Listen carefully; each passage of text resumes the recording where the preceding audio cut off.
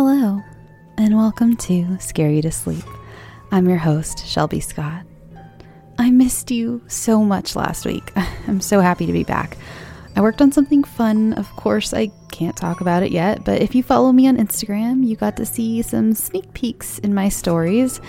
Before we begin, just a reminder that all kids and teen stories are due by September 22nd. So if you want to participate or you want your kids or students to participate in the Kids or Teen Halloween special, that is the deadline. I missed you guys so much. Let's just go ahead and jump into the stories, shall we? This first story is something I was so excited to produce. I don't know about you, but I adore old movies. If you've ever been one to shy away from them because you think they'll be boring or you won't get past the black and white, I cannot tell you how wrong you are. Please give them a go. I can even give you a list of my favorites if you need a jumping off point. Well, one great genre of old movies is gangster movies. Even if you haven't actually seen one, then you've probably seen Home Alone and the old movies he watches, and you know exactly what I'm talking about. Author Malcolm Johnson sent me this beautiful noir-esque horror story. I absolutely fell in love with it. Malcolm also has a horror blog called The Horror Show. I will link that in the show notes, so go give him some love and clicks. Now, I present to you, It's Only a Paper Moon. Yes, it's only a canvas sky, hanging over a muslin tree, but it wouldn't be make-believe if you believed in me. Without your love, it's a honky-tonk parade. Without your love, it's a melody played in a penny arcade. Have a happy ending somehow.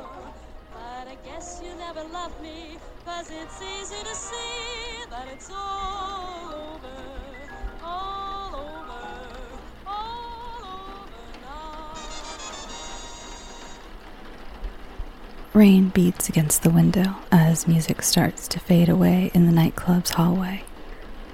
The last of the dancers make their way down the hall, eager to change and leave for the night, even if it means a walk in the rain. Their muffled voices drift away on the other side of the door. The tiny room of Shelley Cole is dingy and smells of mold and something else. Something sour. The club's main singer paces in her dressing gown, crumples the newspaper in her hand, the date reading August 16th, 1944, and tosses it onto the dirty wood floorboards. She's done for the night. So done. Tears stream down her cheeks as her breasts dance under the sheer silk of her dressing gown. Her raven hair and dark eyes catch the light from the small lamp on her dressing table from time to time and seem to sparkle and glisten. Are you serious this time? Or is this another ploy? I mean, I'm not going to stay if you're just putting me on again. I can't take it no more. A tall man stands in the corner of the room and stares out of the darkness. He looks over to the weeping woman and wishes he could tell her what she wants to hear. He wishes he could tell her anything. His suit is filthy and wet with the night's rain. He stares out from the shadows in the corner of the small room and longs for her. So close. So far away. You big lug, leading me around by the nose. She wipes her tears away, and her voice grows louder. He glares. If she keeps this up, they'll track him down, break in, and find the two of them. Then what? Being in this closet of a room didn't leave a lot of options. Her gown shimmers in the streetlight, streaming through the filthy window, and she looks radiant, glowing. Her voice slips through the room like syrup and fills his ears with song, even when she isn't singing. He can hear heavy footsteps on the stairs. Not the footsteps of small dancers, but the thumping of blunt men. The club was packed earlier, but he's not sure it matters to the likes of the mob. Hell, they probably owned the joint. For all he knew, they owned her. He strains to hear any sign of them coming closer. Somewhere down the hall, dancers chatter, make their way outside in the glow of the club lights as it starts to close up for the night. Guy Lombardo proclaims that some dame is making him crazy. There's something funny about that, but he can't laugh about it now. Her wailing takes him by surprise as she screams out, "Why'd you go and leave me in the first place? You said you'd always take care of me. You promised, Tommy." He holds up his hands and waves his arms stiffly, then glances at the door. Shelley needs to be quiet. Quiet as a mouse.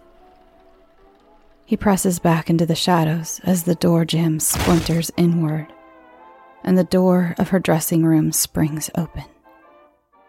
Subtle, these boys ain't. 2 silhouettes of mountains fill the doorway.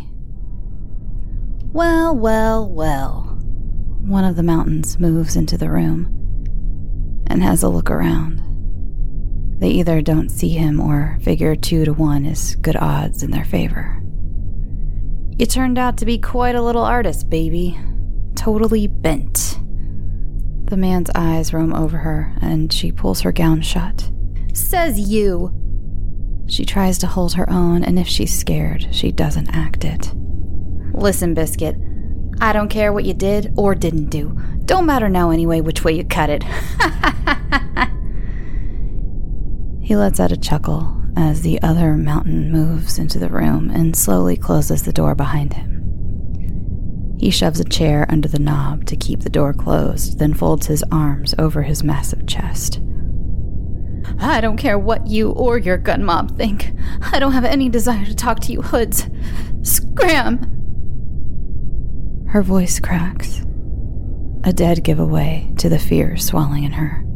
Poor thing. Easy, he whispers as he pulls the cannon from his pocket. Or you'll be taking the pistol route out of town. Shelley shrieks, and the man in the shadows is filled with rage. This fathead has gone too far. The man in the shadows lifts the alley apple from the table next to him and grips it in his dirty hand. He can feel the weight of the blunt item in his hand and likes it. The brick feels rough to the touch, but somehow his hands feel rougher. He stomps out of the shadows, and the 2 men turn to face him. Bravado turns to horror as the light floods over the lurker's face and clothing. Dirty and stinking, the lurker growls low through sewn and blackened lips. Bits of odd herbs and tatters of poultices drip and slither from the sides of his mouth like worms as another low, dull, growling mumble rumbles into the space. His milky white eyes glare through the half-light as he stomps deeper into the room. His skin is a deep, withered gray, like parchment, and his dim eyes are ringed with dark circles. A zombie. The head cannon goes off, but it's an impulse trigger pull fired from the hip out of fear, not desire to kill. The shot goes wide and into the wall. The men stare on. Their eyes are filled with fear. Shelly, are you okay? Shelly, are you okay? Sweetie, are you alright? Shouts and calls fill the hallway outside as fists pound at the door, and shrill voices ask if the club singer is all right. The second man struggles to free his weapon from his coat. He doesn't have a chance. The heavy brick crashes into the side of his head hard, and he goes down for the count and hits the floor like a sack of potatoes. Shelley's screams fill the room as Tommy turns to face the final, now lone mountain of a gunman. Look out, Tommy! The gun goes off again, but This time, the deadly extension of the man's hand is leveled right at Tommy's chest. There's no quick-witted comment, no gunman bravado, just an explosion that opens a small hole in Tommy's chest and a larger one in his back. A black, brackish liquid splatters against the wall. Another shot rips into his shoulder. But it doesn't matter. He stumbles back and slumps against the wall and slides down to the floorboards. The gunman shivers as sweat pours over his face and hands. Jesus! A lamp crashes into his back, and he winces. He reels around and catches the woman across her face with the back of his hand. Shelley yelps out and stumbles back into her dressing table. Glass breaks and items burst into life and dance their way to the cheap carpet as she drops to the floor, far less gracefully than she dances. The gunman pants and looks from his would-be assailant to the woman on the floor, clutching at her cheek and sobbing. The hallway fills with chatter and calls as the growing crowd continues to try and get through the door. Between the chair and the man laying in front of it, they can't budge it. It won't be long now before the bulls show up. He'll have to take care of this and get up fast. Okay, doll. He levels the gun at her. Where's the dough? His hand shakes. The stirring behind him makes him gasp. He turns and sees Tommy rise up from the floor, rising up for the second time this eve to take care of his girl. Shots ring out and bullets fly as Tommy closes the distance between himself and the gunman. His ear explodes and black blood flies. His arm rips open as another bullet rings true. His leg bursts at the thigh. All too late. All too weak to stop what's coursing through Tommy's body. The gunman's scream is cut off as Tommy's dirty, rotting hands find his throat and squeeze. The gunman tries to hit Tommy with the gun, but it doesn't faze the living corpse at all. A grin pulls at the corners of his mouth, and dark liquid snakes down his chin. The gunman sees the horror that is Tommy up close now, sees the crude thread that holds the terrible lips shut. He smells the muck that drips from the corners of the man's mouth, sees the leaves and oily brown that glistens on the dead thing's lips, and the eyes, the cruel, milky eyes that narrow as more pressure is applied. The gunman has seen the look of death before, just not moving. He remembers as his vision starts to go dark, and the pain in his airway starts to give way to the limp darkness where he's seen this man, this thing, before, days earlier, at the man's funeral.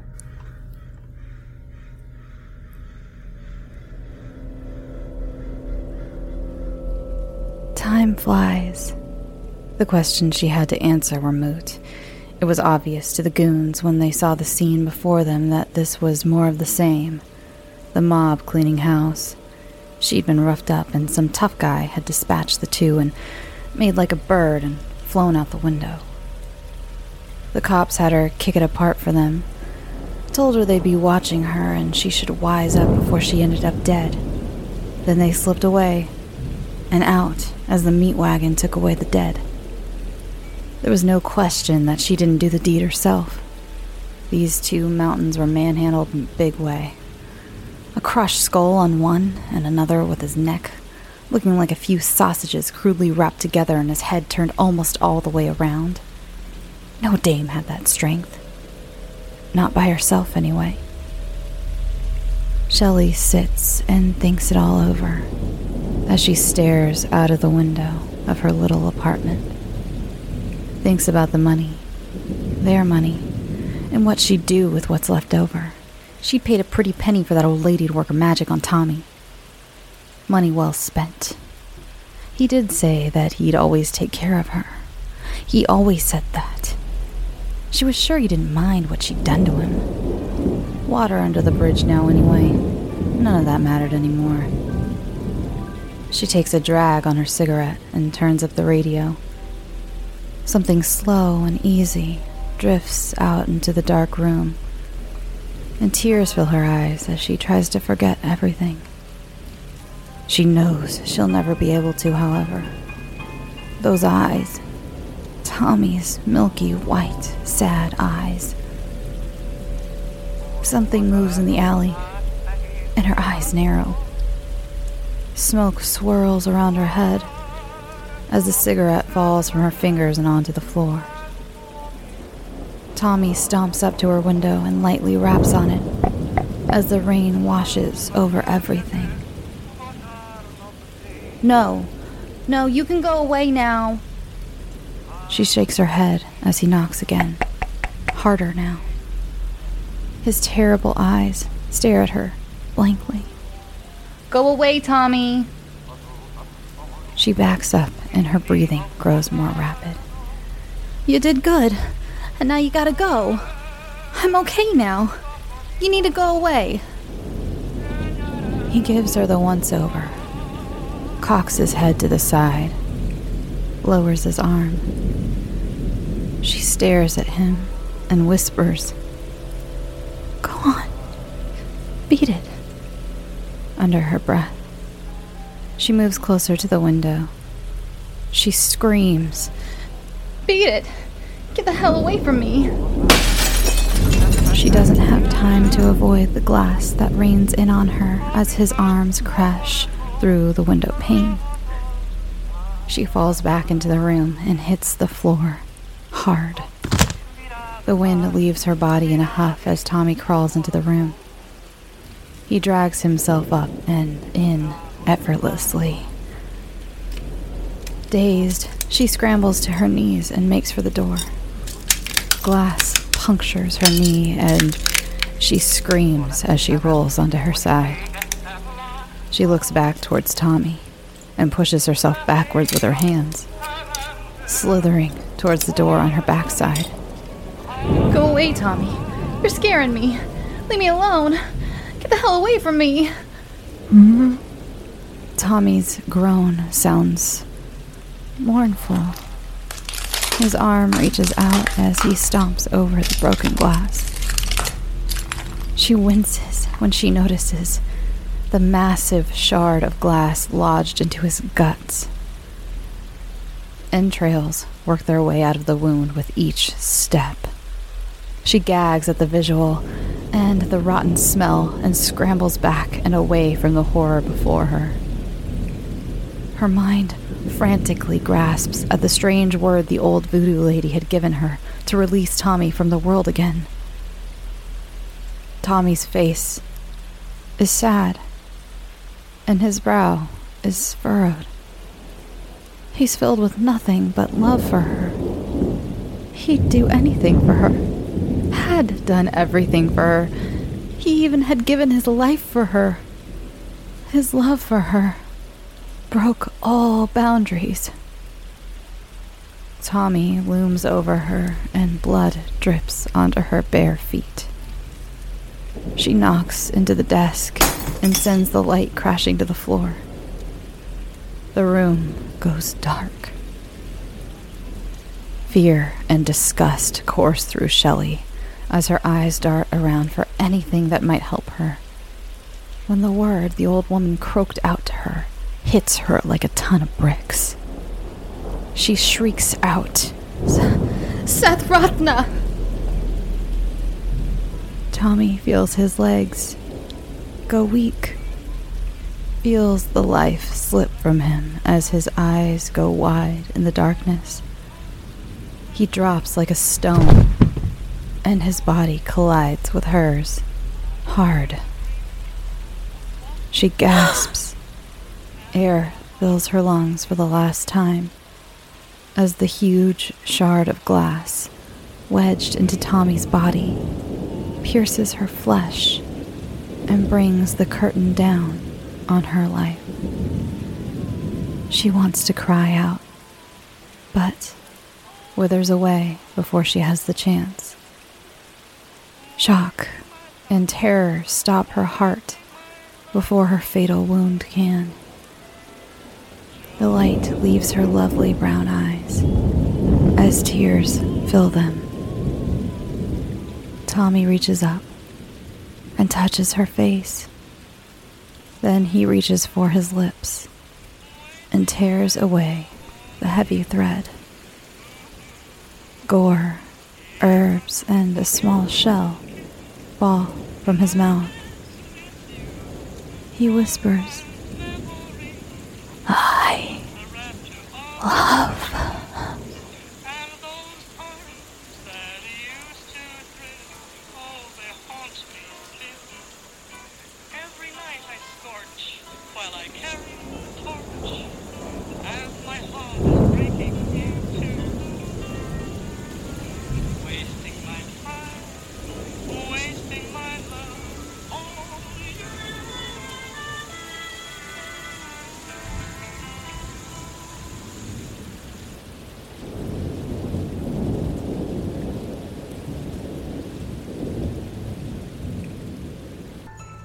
Our last story of the evening is a classic tale by Seamus Fraser. It's called Florinda.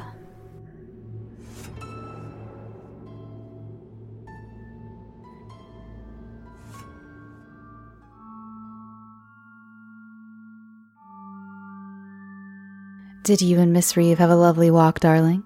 Claire asked of the child in the tarnished depths of glass before her. "Well, it was lovely for me, but not for Miss Reeve, because she tore her stocking on a bramble, and it bled." "The stocking?" "No, that ran a beautiful ladder," said Jane very solemnly. "But there were 2 long tears on her leg, as if a cat had scratched her. We were going along the path by the lake when the brambles caught her.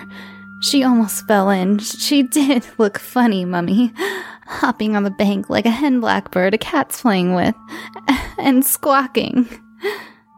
"Poor Miss Reeve. Your father's going to have that path cleared soon. It's quite overgrown."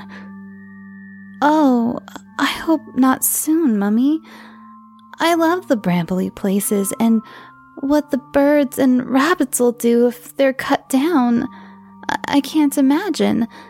The thickety bushes are all hopping and fluttering with them when you walk, and the path wriggles as if it were living too, so you must lift your feet high and stamp on it the way Florinda does." But Claire was not listening anymore.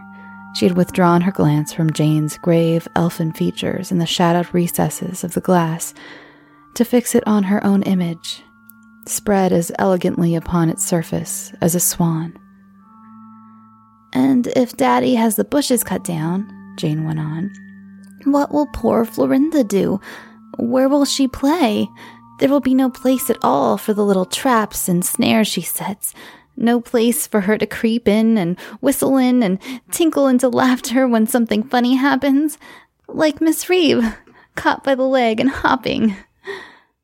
This was the time when her mother was not listening, that Jane could talk most easily about Florinda. She looked at her mother's image, wrapped in the dull mysteries of grown-up thought within the oval Chippendale glass, and thence to the rococo frame of gilded wood, in whose interlacing design 2 birds of faded gilt, a bat with a chipped wing, and flowers whose golden petals and leaves showed here and there little spots and tips of white plaster, like a disease, were all caught forever. "That's how I met Florinda." She was chattering quite confidently now that she knew that it was only to herself. I had been down to the edge of the lake, where there are no brambles, with the lawn side, and I knelt down to look at myself in the water, and there were 2 of me. That's what I thought at first, 2 of me, and then I saw one was someone else. It was Florinda, smiling at me, but I couldn't smile back, not for anything. There we were, like you and me in the glass, one smiling and one very solemn, and then Miss Reeve called and Florinda just went, and my face was alone and astonished in the water. She's shy, Florinda is, and sly too. Shy and sly, that's Florinda for you. The repeated name stirred Claire to a vague consciousness. She had heard it on Jane's lips before. "Who is Florinda?" she asked. "Mummy, I've told you. She's a doll, I think. Only large as me, and she never talks, not with words anyway, and her eyes can't shut, even when she lies down." "I thought she was called Arabella." "That's the doll Uncle Richard gave me last Christmas. Arabella does close her eyes when she lies down, and she says, 'Good night, Mama,' because of the gramophone record inside her. But Florinda's different. She's not a house doll. She belongs outside, though I have asked her to come on to tea on Christmas Eve." "Well, darling, I've lots of letters to write, so you just run along to the nursery and have a lovely tea." So Florinda was a doll, an ideal doll, it seemed, that Jane had invented in anticipation of Christmas. 9 in the new year, Jane was growing perhaps a little old for dolls. A strange child, thought Claire, difficult to understand, in that she took after her mother, though in looks it was her father she resembled. With a sigh, Claire slid out the drawer of the mahogany writing desk. She distributed writing paper and envelopes, the Christmas cards, reproductions of Alcan prints, in neat piles over the red leather, and, opening her address book, set herself to write. Roger came in with the early December dusk. He had been tramping around the estate with Wakefield, the agent, and the cold had painted his cheeks blue and nipped his nose red so that he looked like a large, clumsy gnome. He kissed Claire on the nape, and the icy touch of his nose spread goose flesh over her shoulders. "You go and pour yourself a whiskey," she said, "and thaw yourself out by the fire. I'll be with you in a minute." She addressed 2 more envelopes in her large, clear hand, and then, without looking round, said, "Have we bitten off rather more than we can chew?" "There's an awful lot to be done," said her husband from the fire. "So much one hardly knows where to begin. The woods are a shambles, Nissen huts, nastiness, and barbed wire. One would have thought Uncle Eustace would have made some effort to clear up the mess after the army moved out. But, darling, he never came back to live here. He was too wise. Too ill and too old, and he never gave a thought to those who'd inherit the place, I suppose. He never thought we'd be foolish enough to come and live here, anyway." Roger's uncle had died in a nursing home in Bournemouth earlier in the year, and Roger had come to these acres of Darkshire Park and woodland, and the somber peeling house, Fowling Hall, set among them. At Claire's urging, he had tried to sell the place, but there were no offers, and now Roger had the obstinate notion of settling here, and trying to make pigs and chickens pay for the upkeep of the estate. Of course, Claire knew there was something else behind this recent interest in the country life. Nothing had been said, but she knew what Roger wanted, and she knew, too, that he would hint at it again before long. The forbidden subject. She stacked her letters on the desk and went to join him by the fire. "There's one thing you can do," she said. "Clear that path that goes round the lake. Poor Miss Reeve tore herself quite nastily on a bramble this afternoon walking there. I'll remind Wakefield to get the men on the job tomorrow. And what was Jane doing down by the lake just now as I came in? I called her and she ran off into the bushes." "My dear, Jane's been up in the nursery for the last hour or more. Miss Reeve's reading to her. You know she's not allowed out in this raw weather except when the sun's up. The doctor said, well, I wondered. I only glimpsed her, a little girl in the dusk. She ran off when I called. One of the workmen's children, I expect. Perhaps. Strange, I didn't think of that. He took a gulp of whiskey and changed the subject. Claire, it's going to cost the earth to put this place properly in order. It would be worth it if... He added with an effort. I mean, if one thought it was leading anywhere. So it had come out. The first hint. You mean if we had a son, don't you? Don't you, Roger? She spoke accusingly. I merely meant, well, yes, though of course... She didn't let him finish. But you know what the doctor said after Jane. You know how delicate she is. You can't want... If she had a brother, Roger began. Claire laughed, a sudden shiver of laughter, and held her hands to the fire. Roger, what an open hypocrite you are, if she had a brother. When all the time you mean if I had a son. And how could you be certain it wouldn't be a sister? No, Roger. We've had this out 1,000 times in the past. It can't be done. She shook her head and blinked at the fire. It wouldn't work out. Roger went into the nursery, as was his too irregular custom, to say goodnight to Jane. She was in her pink, fleecy dressing gown, slippered toes resting on the wire fender, a bowl emptied of bread and milk on her knees. Miss Reeve was reading her a story about a princess who turned by enchantment into a fox. Don't let me interrupt, Miss Reeve. I'll look in again later. Oh, do come in, Mr. Whaley. We're almost ready for bed. I was sorry to hear about your accident this afternoon. It was such a silly thing, really. I caught my foot in a slip noose of a bramble. It was as if somebody had set it in the path on purpose, only that would be too ridiculous for words, but it was a shock, and I tore myself painfully, trying to get free. There was still the ghost of panic, Roger noticed, in Miss Reeve's pasty, pudgy features, and in the signaling behind the round lenses of her spectacles.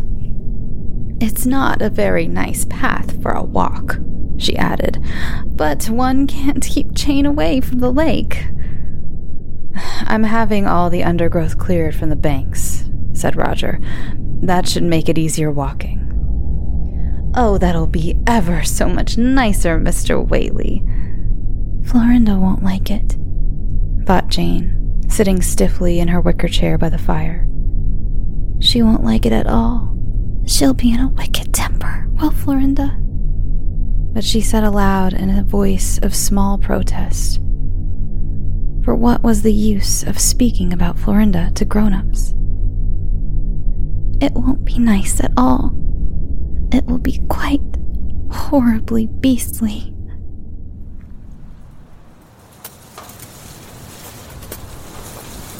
The men didn't care for the work they had been set to do. It was the skeletons, they said, and they prodded suspiciously with their implements at the little clumps of bone and feather and fur that their cutting and scything had revealed. There was a killer somewhere in the woods. Owls, said one, stoats said another, but old Renshaw said glumly it was neither bird nor beast, that it was something that walked that shouldn't, and this infected the others with a derisive disquiet. All the same, 50 yards of path were cleared during the morning, which took them beyond the small Doric pavilion that once served as a boathouse and was reflected by a stone twin housing the lock mechanism on the eastern side of the lake. Miss Reeve took Jane out in the afternoon to watch the men's progress. Jane ran ahead down the cleared path, pausing at the pavilion to hang over the flaking balustrade and gaze down into the water, whispered something, shook her head, and ran on. Hello, Mr. Renshaw. Alone? She cried as, rounding a sudden twist in the path, she came upon the old man hacking at the undergrowth. Renshaw started and cut short, and the blade bit into his foot. This accident stopped work for the day. "It wasn't right, Miss Jane, to come up on me like that," he said, as they were helping him up to the house. "You gave me a real turn. I thought—" "I know," said Jane, fixing him with her serious, puzzled eyes. "And she was there, too, watching all the time." Whatever the killer was, it moved its hunting ground that night. 2 white Orpingtons were found dead beside the Arks next morning, their feathers scattered like snow over the bare ground. "And it's not an animal neither," said Ron, the boy who carried the mash into the runs and had discovered the kill. "What do you mean it's not an animal?" asked Wakefield. "I mean, their necks is wrong, Mr. Wakefield." "Oh, get away," said Wakefield. But the following morning, another hen was found lying in a mess of feathers and blood, and Wakefield reported to his master. "It can't be a fox, sir. That head's not been bitten off. It's been pulled off, sir, and there was this, sir, found by the Arks." It was a child's bracelet of blackened silver. The path was cleared, but on the farther side of the lake, the shrubberies that melted imperceptibly into the tall woods bordered it closely. Here Jane dawdled on her afternoon walk. At the bend in the path near the boathouse, she waited until her governess was out of sight, and then called softly into the gloom of yew and rhododendron and laurel. "I think you're a beast, and I'm not going to be your friend anymore. Do you hear? And you are not to come on Christmas Eve, even if you're starving." There was a moment in the shadows, and she glimpsed the staring blue eyes and pinched face and the tattered satin finery. "And it's no use following us, so there." Jane stuck her tongue out as a gesture of defiance and ran away along the path. "Are you all right?" asked Miss Reeve, who had turned back to look for her. "I thought I heard someone crying." "Oh, it's only Florinda," said Jane, "and she can sob her eyes out now for all I care." "Jane," said Miss Reeve severely, "how many more times have I to tell you Florinda is a naughty fib, and we shouldn't tell naughty fibs, even in fun?" "It's no fun," said Jane, so low that Miss Reeve could hardly catch a word. "No fun at all being Florinda."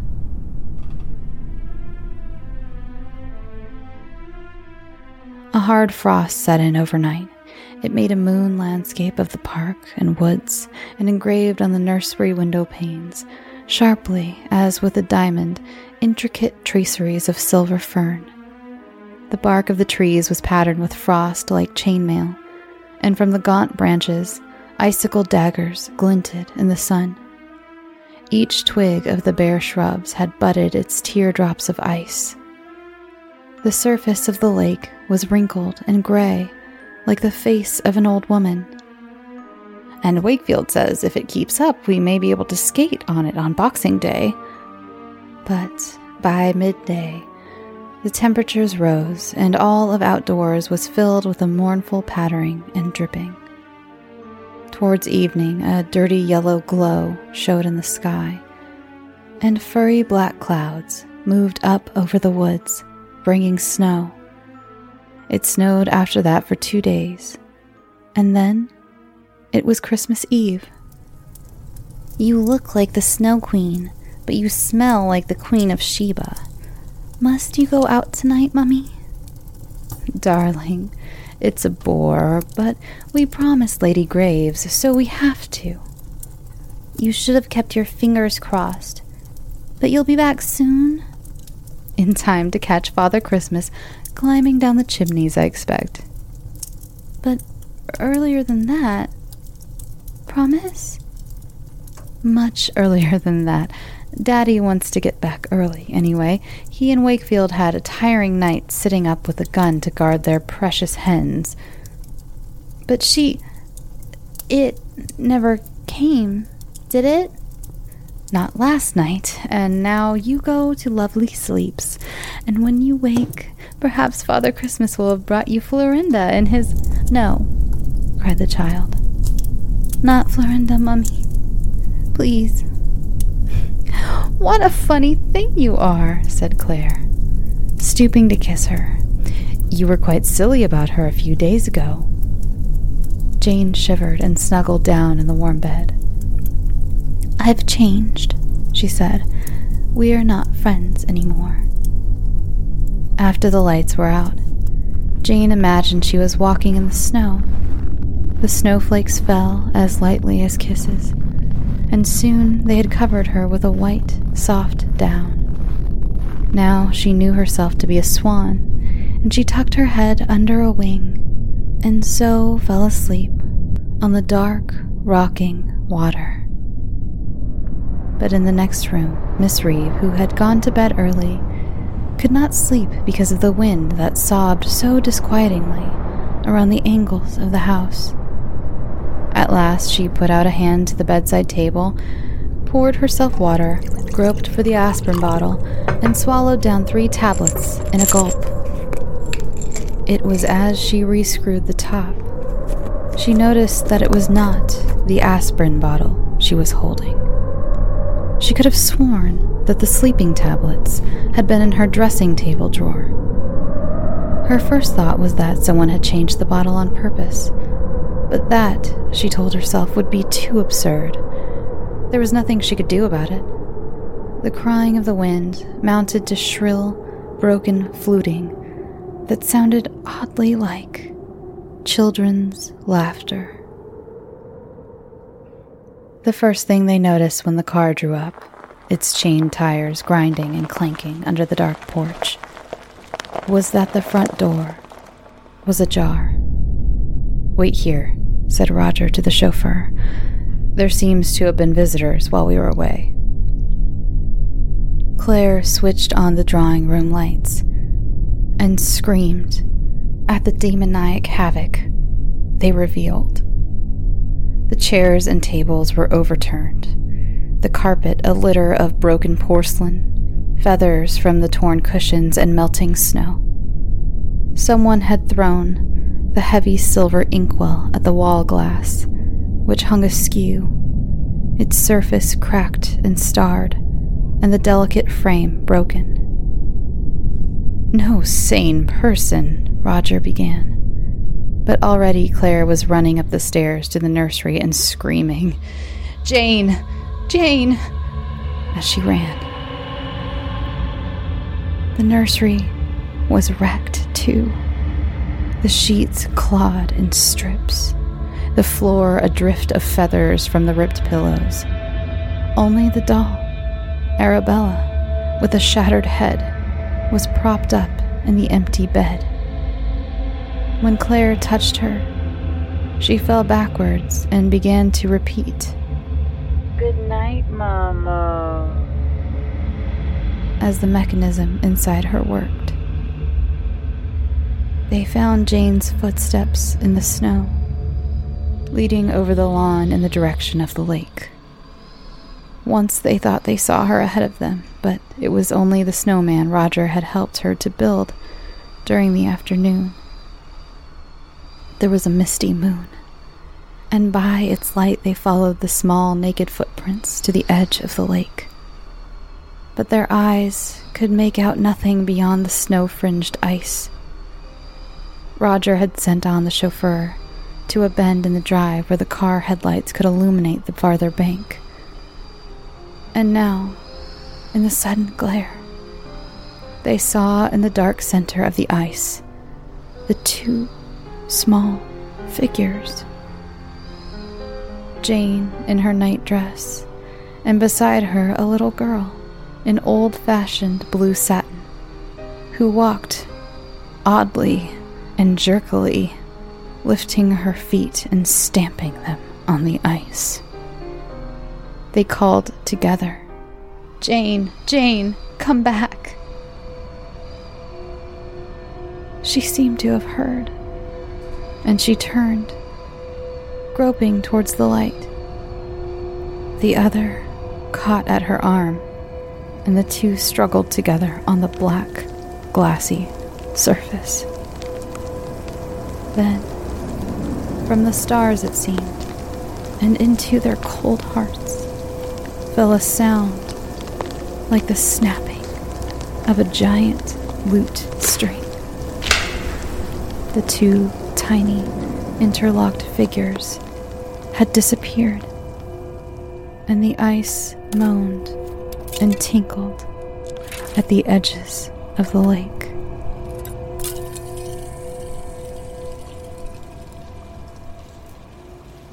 Thanks for listening.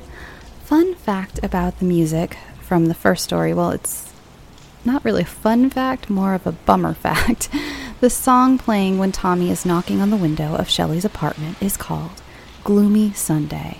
There's a bit of lore behind that song. It's actually also known as the Hungarian suicide song. Billie Holiday did a beautiful version of it in English, but I included it in the original Hungarian. Now, the reason it's known as the suicide song is because at least 18 deaths in Hungary are known to have close links to the song. One man, a shoemaker named Joseph Keller, included lyrics in his suicide note. Several others were found actually clutching the song's sheet music in their dead fists. 2 people shot themselves while a band was playing the song, and others were said to have been playing it when they decided to end their own lives. You think that's bad? Those are just the deaths that happened in Hungary. In the 1930s, both Time magazine and the New York Times even did reports on the high number of deaths related to the spooky ballad, which are rumored to be in the maybe close to 100, or over, depending on who you ask. Of course, a lot of this is probably coincidence, urban legend, or just bad timing. It did come out during the Great Depression, after all. I suggest Googling it if you have the time and reading up on it. The info I just gave you came from the History Channel's website, but I've been fascinated by the story for a long time, and there's a lot of information from different websites about it. You can also look up the lyrics and see how much of a bummer the song is. In the English version, at least in the Billie Holiday version, it has a last verse that proclaims that the protagonist of the story was only dreaming. But I've heard that the original version ends on a down note, without the hopeful last verse. Hungarian listeners, can you let me know if the original is just an all-around bummer, or do you have the it was just a dream edition at the end? I would love to know. I've been wondering about this song for years. It's really creepy, and it's got such a, dark past, and how many songs have such a high, body count? Anyway, okay, let's move off that and let's go to Patreon shoutouts, shall we? This week, I would like to thank Mandy Yip, Elizabeth Snelson, Saudith Sanchez, Kelly Brennan, Chloe Salkield, Arkista Hansen, Quinlan I.R. Shepard, Andrea R.L. Platt, and Jasmine Solis. Thank you so much, and again, I am so sorry if I pronounced your name wrong. Seriously, feel free to email me too if I did. I would love to know how to pronounce everything correctly. It helps me with future stories if I ever get a name like that. Also, let me give you just a huge hug over the airwaves. Thank you so much, you guys. You mean so much to me. Your support means so much to me. And I'm hoping to have a lot more bonus content in the future. I actually have something cooking up, and I know I've been talking about this all summer, but because of the heat this summer, this is so weird, but literally the weather made me stop doing this cool thing that I'm about to do for you guys. So this winter, something cool is coming out, and I'm really excited, and I'm really excited for you guys to see it. Remember, deadline for kids and teens is September 22nd. Remember to tell me how old your children are, just so I know which way to put them, which category to put them in, teens or kids. I'm going to do 2 separate episodes. That way, for the little ones, you don't have to skip around the scarier teen stories. Then again, last year, we got a lot of pretty scary kid stories, too. Kids are twisted. It's awesome. Anyway, so remember, you can follow the show on Twitter, Instagram, at Scary to Sleep, Facebook. You can join the Facebook group where we have discussion threads on each story. Sometimes even the authors come in and introduce themselves, and you can ask them questions. Tumblr, Reddit, all those good things. If you have a question or anything or have a submission, you can email me at scarytosleep@gmail.com. The website is scarytosleep.com. There's merch at teespring.com, and remember, by supporting my ad people, all my sponsors, you support me in a big way. And if you're not in the market for deodorant right now, just leave a rate and review on iTunes or Apple Podcasts, and that helps me too. It just helps the show become more visible. All right, I'm rambling. It's just because I missed you guys. I've been gone for a whole week and I missed you guys. Let me let you go. Now, go get some sleep. Sweet dreams.